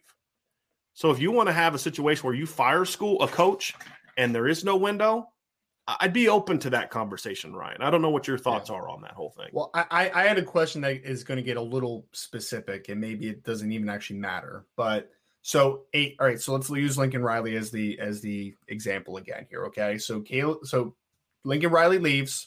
Caleb Williams cannot transfer to USC because of that, obviously, that relationship. Unless he wants to sit out a year. Right, exactly. Unless he wants to sit out a year. So the new coach comes in, Venables comes in and says, this is what my vision is. Okay, cool. I'll stay with you, coach. I'll see what's happening. After that year, he's like, okay, just not a great fit. Like, I had a solid year. Now I want to go back with Coach Riley. Does he now then have to sit out a year? Yeah, because the whole rule in general is you have to sit out a year. Okay. The transfer rules, you got to sit out a year. What I'm carving out is an exception to kids having to sit out if their coach leaves. Right. So the transfer rule is meant to, and maybe I wasn't clear about this. The kids that transfer out of a program when there's a coaching change don't have to sit out. That's the exception. And I don't think I said that clear enough. I don't think I said it at all. It's one of the one-time exceptions to a kid leaving. Okay. So if you fire a coach, and again, I'm open to the ideas we talk about this of making the rules different for when a coach leaves on his own or when a coach is fired. Sure. Right. So if Oklahoma would have fired Lincoln Riley and he goes to USC and Caleb wants to follow him, he can and not sit out because you chose to fire that coach. Right. You made the decision to fire coach. And again, the exceptions would also be like if the coach gets fired because you found out he's hooking up with an undergrad, you know what I mean? Like there's always, we're not writing the language of the contract. There's always exceptions. But if you just fire a coach for performance and then kids can leave. What I'm more thinking about is when coaches leave for pay raises. Gotcha. I have no problem with it. I was talking to a good friend of mine, and he's like, he thinks they should cap salaries for coaches, and I don't agree with that because at the end of the day, kids are going to come and go, right? Like the Duke program was good with Elton Brand, it was good with Danny Ferry, it was good with Christian Laettner, it was good. I mean, it's always been good because what's the one common denominator? Coach Mike Krzyzewski, right? Mm-hmm. And so, the coaches, it's kind of like, you're the owner of a business. You're the one that built it. You're the one that sets the foundation. You're the one to grow. Yeah, you should probably make more money than the people, that are working skilled labor, unskilled labor, whatever the case may be. I'm not one of those people who's like, I hate rich people. I hate people that are having success in life. I hate entrepreneurs because they're successful and I'm poor. I hate that mentality. Mm-hmm. So I have no problem with coaches making money. But just so you know, there's going to be consequences to this. You can't recruit kids from your school because most coaches don't, but Lincoln Riley raided Oklahoma, and it's disgusting. And they can all play right away. Hey, you can all follow Coach Riley to USC. You can all follow him. He's got to sit out a year. Now, for Caleb Williams, that might have been worth it because he's not a year away from being draft eligible anyway. Right. He'd have to play 2 more years. He may say, you know what, sitting out a year and playing for Coach Riley for 1 year at USC is better than staying here for 2 years. He may decide that. Okay, fine. Jordan Addison would not do that. Mario Williams may do that because he's, again, a freshman. But a kid who's a sophomore or junior, he's not going to do that because he's got to sit out a year, right? Mm-hmm. So I think it's a way to not allow those coaches in this era of one-time transfers to just take kids with them. Basically, I think that when you really just kind of unravel the whole thing you're kind of laying out, it's about proposing parity, right? Because you don't want players to just come. So not only does the coach, the rich get richer, they're also going to get even richer when their own players now come with them. That is going to make that program stronger. Like you're not trying to just pillage. I don't know if this is the right word, but like you're not trying to leave a program in the worst possible situation. Right. Where a coach can leave on his own free will and then destroy the program he left that helped build him up by taking all of his best players. Right. That shouldn't be allowed. Now, if you basically it's like, I want to find punishment for the party that is the reason for the separation. Right. So it's going to make you think really long and hard as a school about firing a coach for the cause only being he's not living up to the wins and losses and the boosters aren't happy. Right. Like that's what I find disgusting. Like, the boosters don't like Gene Chizik, so let's fire him, 2 years after he wins a national championship, right? Like, you probably could have found cause for Ed Orgeron because there was some crap happening at LSU. You probably could have got out of that one and been fine. Like if Jack Swarbrick would have fired Brian Kelly after 2016, the only reason would have been he didn't win enough games, right? And so when that happens, just so your kids can leave. I'm still kind of somewhat sympathetic to the idea that I still would like a school to have a window if they fire a coach, because sometimes a coach needs to be fired.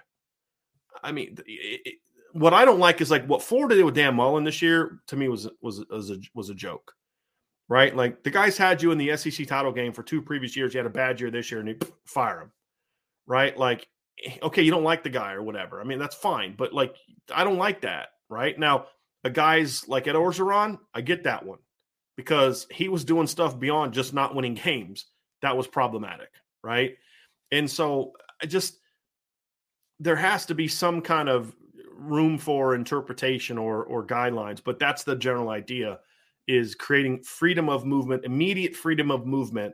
There's always freedom of movement. Do you have immediate freedom of movement or not? And so I think when it gets down to it, it's okay, what are the ways that we can allow the immediate freedom of movement that are justifiable, that don't create this broken system that we have now? Because again, Lincoln Riley can leave all he wants. You just can't take any players with you and have them play for you right away. He can't have all these USC kids go and play for him right away. Because look how many high school kids USC signed last year. It's like 8. People don't talk about this. There's a lot of high school kids that aren't getting the scholarships they would want because all these schools are now leaving open opportunities for portal kids. And so now you're not seeing as many kids getting some of the opportunities that they otherwise would get. And now there's all these kids jumping in the portal that I think I saw something like the NCAA had something like, it's like 10 to 15% of kids that leave in all sports with a scholarship end up not finding a scholarship home. You say, well, 10 to 50%, that's small. But when we're talking about thousands of kids entering the portal, that's a lot of kids. Whatever, right. That's a lot of kids. And so, it's a bad situation. And so we need to fix the problem. We need to make this a lot more. Again, we need to take the good parts of the current system and the good parts of the old system and put them together and say there's a transfer portal process that works. Mm-hmm. But we've got to make sure that we're looking out for the young people in more than just football and sports wise, but then we're also looking out for institutions to a degree. Right. And if you're someone who likes parity, mm-hmm. and I like parity the right way, I don't want to manufacture parity. That's one of the reasons I don't like the NFL, to be honest with you. I don't like watching a 9-7 team go to the Super Bowl. Yeah, it's a fun story, but it's not good football. I don't mind a dynasty like the Bills or the Cowboys, and they were a dynasty in the AFC. I don't mind dynasties because they're all playing by the same rules. Mm-hmm. I hate dynasties in Major League Baseball. I don't mind them in football because they're all playing by the same rules. Right? And I don't like parity that's manufactured. Hey, we're going to cap Alabama's ability to spend on their program. Well, you know what? Screw that. If Alabama wants to spend that much money on their program and you're not willing to do it, let's not punish Alabama. Let's punish Alabama because they're breaking rules. Let's punish Alabama because they're cheating. Let's punish Alabama because they're poaching, this kid or that kid or the other kid. Let's do that. Yeah. Right? I would say this too. You cannot transfer and have immediate transfer to follow a position coach. You can follow a position coach, but you got to sit out a year, right? That's the whole thing. You got to sit out a year. But to me, parity should come from you're providing opportunities and protections for some of the smaller schools so they can't be rated the way that it happens in Major League Baseball. Like that's what people say, well, college football is becoming the NFL. No, it's becoming Major League Baseball. Major League Baseball sucks. I'm sorry, it sucks. And, there's a reason it's not nearly as popular as it was 20 years ago. And a big part of it is like, if you're a Cincinnati Reds fan like I am, you just know every year my team has no shot to win a championship this year. None. And there's the occasional Florida Marlins or whatever, but you just know it's not going to happen. You know the World Series winner is going to be the team that spent the most money. That's what college football is becoming. And it's always been that way to a degree, but Vanderbilt makes choices. Like, for example, Stanford. Stanford has an endowment that's almost three times as big as Notre Dame's. Mm-hmm. If Stanford wanted to be good at football, it could be. They've chosen not to, right? That's the reality of it. They've chose not to invest in their program like Notre Dame does in theirs. That's their choice. But I'm not going to punish Notre Dame because they do spend more on their football program, right? That's my problem. But we do need to protect schools like a Kentucky that can never match Alabama in money in that regards from Alabama being able to take all their best players and play right away. Right. That we need to have protections for. And so I think that would be something that says we can create a system that works for kids. We're giving them the year back. Right? Grad transfers can still go and play right away. We're giving them the year back. We're protecting them from broken promises. We have outs for them when we can prove a legitimate hardship. We have outs for them if a head coach leaves or gets fired or whatever. We're giving these kids opportunities. We're protecting them but we're also protecting the game. We're protecting the integrity of the game. We as the grown-ups are showing kids that there is a right way and a wrong way of doing it. And just doing whatever it takes to win is not okay.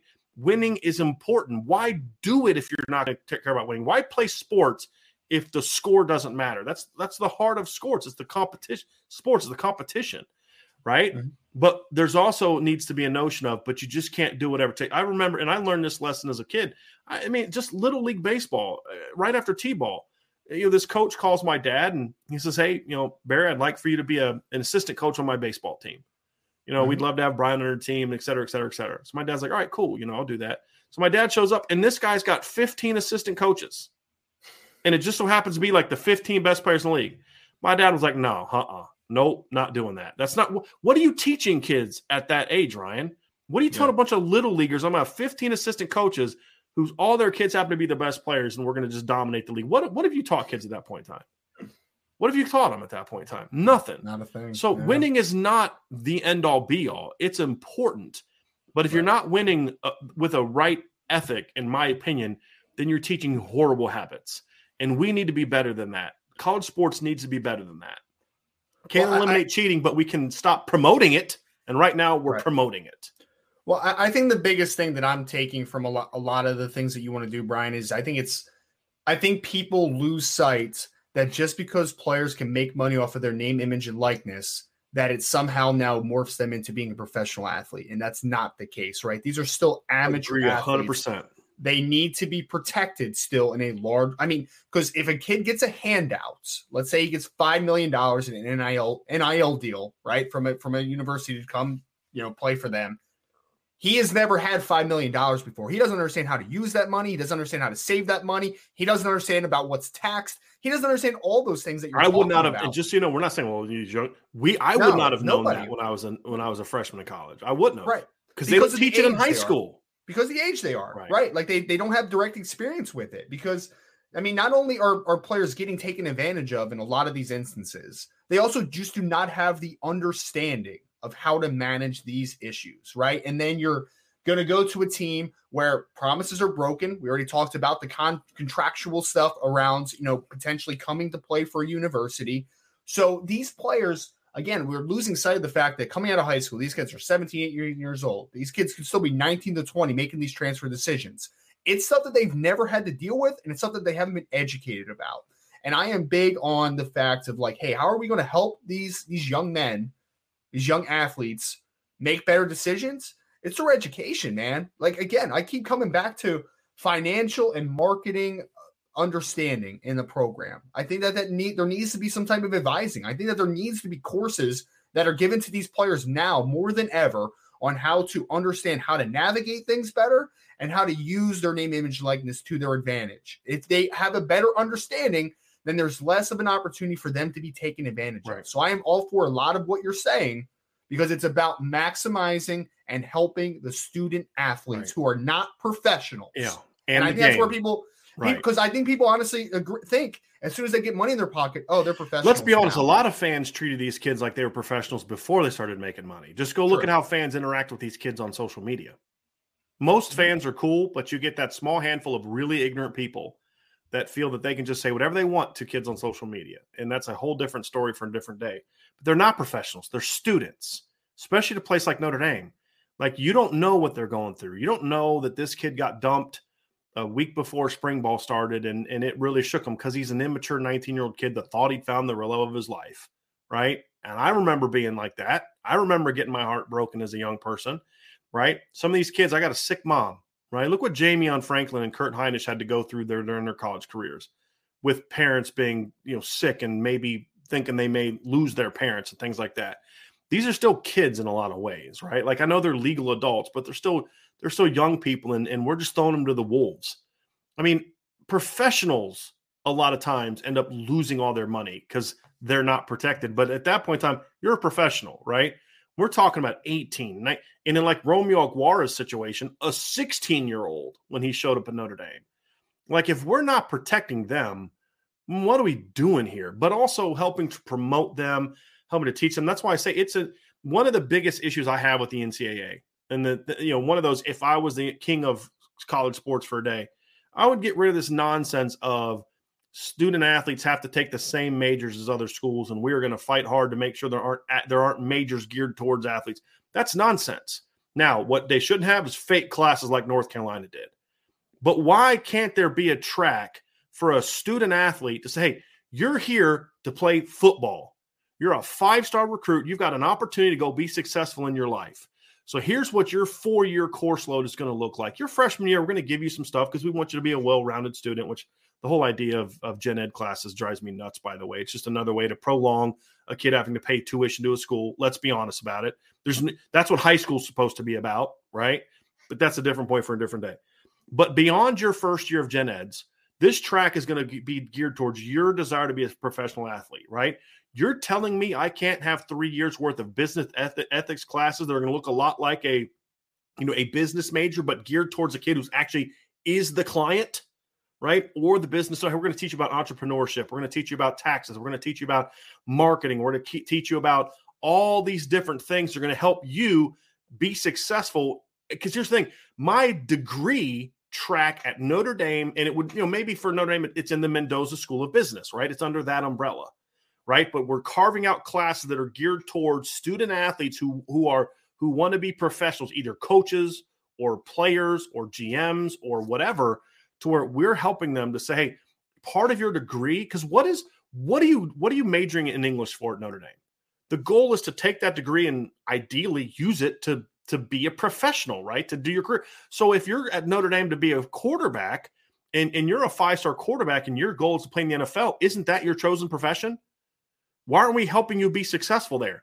The football coaches can help you be successful from the athletic standpoint, but we're going to make sure that you take the money you're making now and the money you're going to make in college football and make sure that you're prepared as best as we can to protect you from the vultures that wait for you, right? Why is that not allowed in the NCAA, right? Why are athletes somehow treated like second-class citizens who have to take these majors? Like people say, well, these kids don't care about school. Yeah, because they're not allowed to major in things that actually are going to help them in their chosen profession, like a student who wants to be an engineer can, or a doctor, or whatever the case may be. Why aren't we fixing that, right? Make them real courses. Make them go to class. Make them do all those things, but actually give them tracks that as athletes are helping them be successful. And if you end up not being good enough to be a professional athlete, you learn some really important lessons. So imagine if, let's imagine if Brandon Wimbush would have gone through this track. He would have taken some things very similar to what he's doing now, but even more stuff that would have helped him to go be successful in this career in athletics where he's not a player. So there's just so many things that we should be doing if we really care about preparing young people to be successful in life and not just using them, to be, our talent for the next 4 years or 5 years, whatever the case may be. And so that's what I would like to see. Those are the things I like to see change. Those are a little different than the portal stuff, but to the heart of what you were saying, Ryan, is if we're actually doing what we should be doing, there's 2 priorities: protect the game and protect young people. Protecting young people doesn't mean, protecting them. And it's protection is also, I'm a big believer in this, right? Like, I'm a Christian. I've talked about that before. God doesn't say that he's going to protect us and not let anything bad happen to us. No, he says, I'm going to give you the armor of God, the breastplate and all this other kind of stuff to protect you, because the slings and arrows are going to come, but I'm going to make sure I build you up in a way to make sure you can handle them. And that's what protection is to me. It's not that you're going to, keep all the bad people away for 4 years and then release you to the world. No, protection is we're going to try the best we can to make this an environment where you can grow and flourish as a young man, a young woman, because I think some of these things are principles should be for all sports. A young man, a young woman, we're gonna not just protect you as best we can, but we're gonna also teach you and give you the resources you need that once you leave here, you're ready to rock and roll. And we'll do things where we're gonna connect you with this person and that person, the other things, to try to help you be successful in life beyond your 4-year career. If more schools were forced to do things like that, and we're allowed to do things like that, it'd be phenomenal. It's like, and I think in basketball too, Ryan, if you're a guy, you're Paolo, Banchero, right? The kid who went to Duke. Why is that kid, if he's only going to be here for 2 semesters, why is Duke not allowed to create a track for him where the 12 hours he's taking both semesters are geared towards business ethics, marketing, All these type of things are going to actually, hey, he's only going to be here for 2 semesters, but we're going to do the best we can as an academic institution to make sure he is as prepared as we possibly can make him to be able to take whatever financial success he's going to have in professional and maximize it. Right. Why are we not doing that? Even stuff as easy as like interview prep or like how, like, I mean, obviously you don't want to talk about agents too much, but like, I mean, why not? But that's that can be a week. That can be a 2-week section of your business ethics class. Let's bring in some agents that we know that we think are doing this right and say, hey, look, guys, here's the deal. I'm not soliciting it, and maybe find retired agents. That way, there's no, conflict of interest, right? Where like I want to go teach that class at Alabama, like bring in some inside stuff, right? Bring in some retired people that have no connections and all that. Say, look, here's the reality. Here's the questions to ask. Maybe I wish some former agents would start an agency that's geared towards helping these young people pick the right agents, right? I mean, I put on Twitter the other day, Brian, because this is on a similar vein. I would love an agent to do a podcast where he talks about the real life workings of what he does and kind of like showing behind the scenes, because it's important. I think it's really important. Right. Hey, if you get told this, it's a lie. Right. I mean, that's the thing is why is the NCAA and the schools not doing more of this? Because at the end of the day, I don't think they care about young people. I don't. I think they care about money. And if they're going to tell me they care about young people, then the steps we've laid out and they care about the game.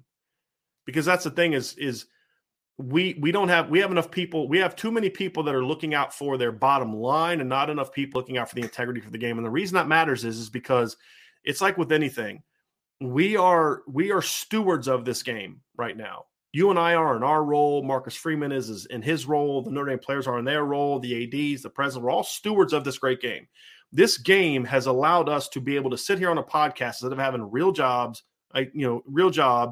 and make money and support my family because of the game that we're passionate about. I want to make sure that in 20 years, the next Brian Driscoll has a game that people care enough about where he can do that. And that's our response. And then Marcus Freeman needs to be doing the same thing. And Lincoln Riley needs to be doing the same thing. But Lincoln Riley doesn't care about that. Lincoln Riley cares about Lincoln Riley. And that's the problem.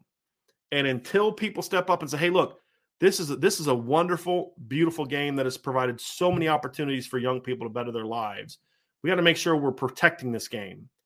If there aren't more leaders that are like that, then eventually it's going to become a semi-pro league. And somebody say, make it that, and then, this can be like D3. And I hate that idea because these opportunities, like the kids that play at Notre Dame don't just get opportunities because of, to go play NFL. Some of these kids are going to get opportunities at a law firm because, man, hey, you know what? You were a great quarterback and we would love to have you. We think you're talented, but we also think that recognition can help us. So, okay, great. Fine. They're still using their name, image, and likeness to be successful in life, even if it's not on the football field. There's no problem with that. And if we remove college athletics from that and make it like D3, that doesn't better young people. It doesn't better young people at all. The system we have now has the opportunity to be great, as long as we can try as best we can to get the negative influences out of it and get it back to making the game great and to protect and promote young people. Mm-hmm. If we get back to doing that, then we can make this thing better than ever. And the sad part is I don't see anyone in a position of leadership that actually has shown me they have the guts to do that. And at the end of the day, the people that I believe could have the biggest influence on this, it's 2 sets of people. Number one, college presidents, who I think are some of the most cowardly, greedy group of people in this country. Mm-hmm. And number 2, coaches. Right. If the coaches who are doing it right aren't willing to stand up and say, this is wrong. What is happening is wrong. Let me tell you about what happened with my best receiver who just got poached by so-and-so, right? And promote that. Because you know what would happen if he did that?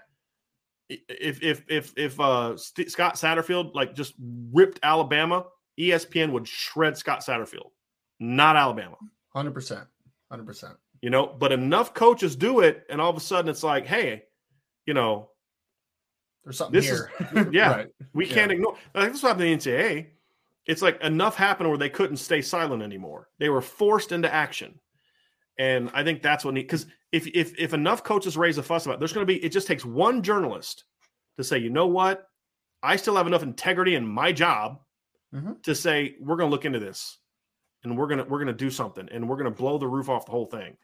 If there was enough people that cared enough about that, then we could take this game and make it so much greater, and provide so many more opportunities for young people and coaches and all that. And we don't have to get rid of NIL. There's nothing wrong with NIL. Well, I was going to say, go ahead, Ryan. I was going to say, not to cut you off there, but I think NIL at its basis is fantastic for college sports. I think 100%. It really is. I mean, we've talked before, the implications that, I mean, one of the biggest issues I've had with college basketball with the one and done rule is that it's just it's like not a great product anymore, right? Like there's just not enough players that are staying. Same thing in the NFL. I mean, we've seen a couple years there was like 100-something players declaring early back-to-back years. And it's just like, it's watering down the product overall. Right. And it's now making it more affordable and more attractive for players to go back to school and to improve the product. If it's done correctly, college sports should be thriving in these instances, should absolutely be thriving. The problem is that there's been an issue with how are we going to prioritize what is correct and how are we going to legislate certain things. Like there's just been a bad, and then when you combine the NIL side of things with the I don't want to say negatives, but like the things that we need to fix with also the fact that the portal comes into a play and they just kind of mix and they create some issues, creates issues. Yeah. That's where there needs to be proactiveness from the NCAA because they are missing their opportunity right now. They have an opportunity for college sports to flourish with NIL. It can happen. But I think there's just some points that are just being missed right now. They're missing the boat in certain instances. So, Ryan, I think you kind of brought up an interesting point. I do believe that is where a more powerful commissioner is needed, even if it's not just a college football, but of the NCAA, and then maybe make like one powerful commissioner who schools grant more authority to, right? And then, he appoints commissioners to the different sports, and their job is to lobby for those sports as best they can to make sure that we're creating things we talk about.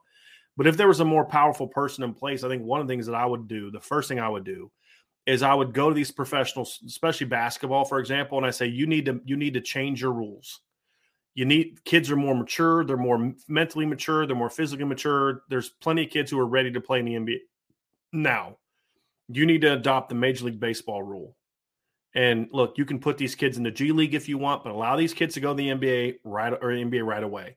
If they choose not to, or they don't like where they're drafted, because in the NBA it's easier to come back to school because the draft happens in the summer. It's during a downtime. If they choose to come back or go to school, they can leave for 3 years, just like Major League Baseball, right? Because why LeBron James didn't need to go to college. Kobe Bryant didn't need to go to college. Kevin Garnett didn't need to go to college for their game. I mean, there's other benefits to college, but if the NBA did more to kind of do, protect whatever, that's a different story for a different day. But if you go to college, you got to stay there for 3 years. I mean, that's a good thing. And then there's other things you could change and, all different aspects of it. And, but look, the people need to understand something though, real quick, as we wrap this up. The NCAA doesn't determine the eligibility rules for the NBA. Like the NCAA can't say, if you come to college, you got to stay 3 years. If the NBA says, I don't care about that. You can't force kids to stay in your college. The only reason kids go to college for a year is because the NBA won't let them come out as high school kids. It's the only reason. The NCAA sets those standards. The reason that college football players have to stay in college for 3 years has nothing to do with the NCAA. Nothing. It's the NFL sets that rule. And so we need to understand that as we kind of talk, because I've heard people say, like, the NCAA needs to change this, let more kids go to the NFL. I'm like, yeah, the NCAA doesn't have anything to do with that. Nothing. No. It's not an NCAA decision. That's a NFL that's a college football. That's a professional sports decision. Yeah. So anyway, sorry. So Ryan, anything else to add to this conversation? Oh, but that's the thing is I do think there needs to be a coaches and players that don't think this is right. Stop hiding behind what may happen to you. Stand up. Right. It's time in our country, and this isn't about right, left. This is about just this being the United States of America. If you don't think something is right, stand up and say it. Stop being afraid of whatever consequences may come your way. Stand up and say it. Because at the end of the day, you're going to be remembered by your character much more so than by, hey, but I was a really good this, that, or the other thing. Right. Anybody, what most people think of the Art Schlechter, right? Most people don't remember. He was a really good quarterback in college. They think this is a guy that spent time in prison and did this, and this, right? So at the end of the day, I talked about him on a podcast yesterday. Yeah, that's really funny. Right. Yeah. But you look at, a lot of times you're going to be judged by what you did on your worst day. Allen Iverson, for all these years, no matter what he does, he's always going to be remembered for the bar fight the bowling alley fight that got him, in trouble and going bankrupt. They right. don't talk about the fact that he was a great player, but right. It's so at the end of the day, it's you're going to be remembered by your character anyway. Right. So why don't you take as much pride in that as you do your game? And I think if more coaches were willing to stand up and do that, if more players are willing to stand up and do that, then I think things would start to change. And that's what we need. We need more people willing to stand up and say, enough is enough. So.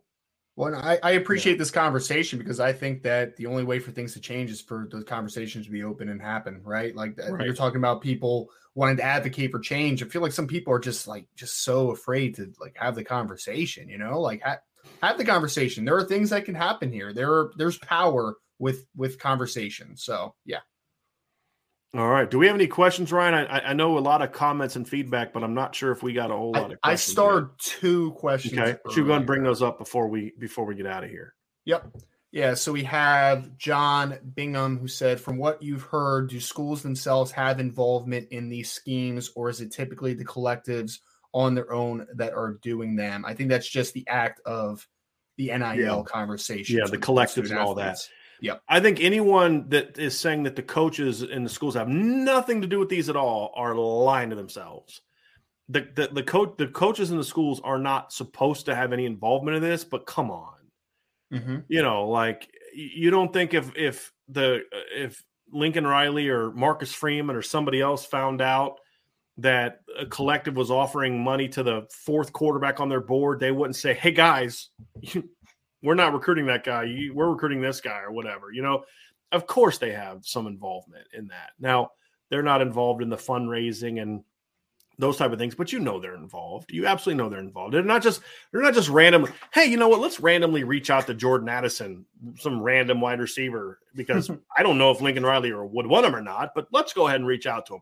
I'm not that stupid. I'm not that naive. And I just don't think anyone else should be that naive either. And so, Jordan, I think it's a great question. Or, John, I think that's a great question. They're not supposed to be involved at all, but they are. I mean, they are. I mean, how else did the boosters at Alabama know that Jahmyr Gibbs is a guy that Nick Saban would want running back? Exactly. Come on. And are they that great talent evaluators? Really? Right. Come on. I'm supposed to believe that I'm just using Nick Saban because that's the one that you just used, right? I'm supposed to believe that Nick Saban doesn't talk to the boosters. Right. Like I'm supposed to believe that. And again, is it Nick Saban saying, hey guys, I would really like Jahmyr Gibbs? He's not that stupid, right? Let's not be children here, right? It's man, I tell you what, just random conversation. I was watching some Georgia Tech film the other day, boy, that boy Jahmyr Gibbs is a heck of a football player. I wish we had a back like that. And then there you go. I just commented that I thought Jahmyr Gibbs is a great player. Come on, we're not stupid. You know what I mean? Come on. Let's be grown-ups here. I'm not saying this to John. I think John's question is great. It's a great question. I see a lot of that in Twitter, Lincoln Riley didn't know that this was happening. Come on, don't be that stupid, right? I know it's your team, but here's what I wish we would all do. I wish we would all have a standard that we hold things to. Even if our team does it, we're still going to say, no, that's bullcrap, right? Because if Oregon was doing what USC was doing, USC fans, as I said the other day, all 75 of the passionate USC fans they have, right? Don't just care about USC when they're good. They would all be raising heck about what's going on, right, at Oregon. If Auburn or Georgia was blatantly doing what Alabama's doing right now, Alabama fans would be losing their minds. How did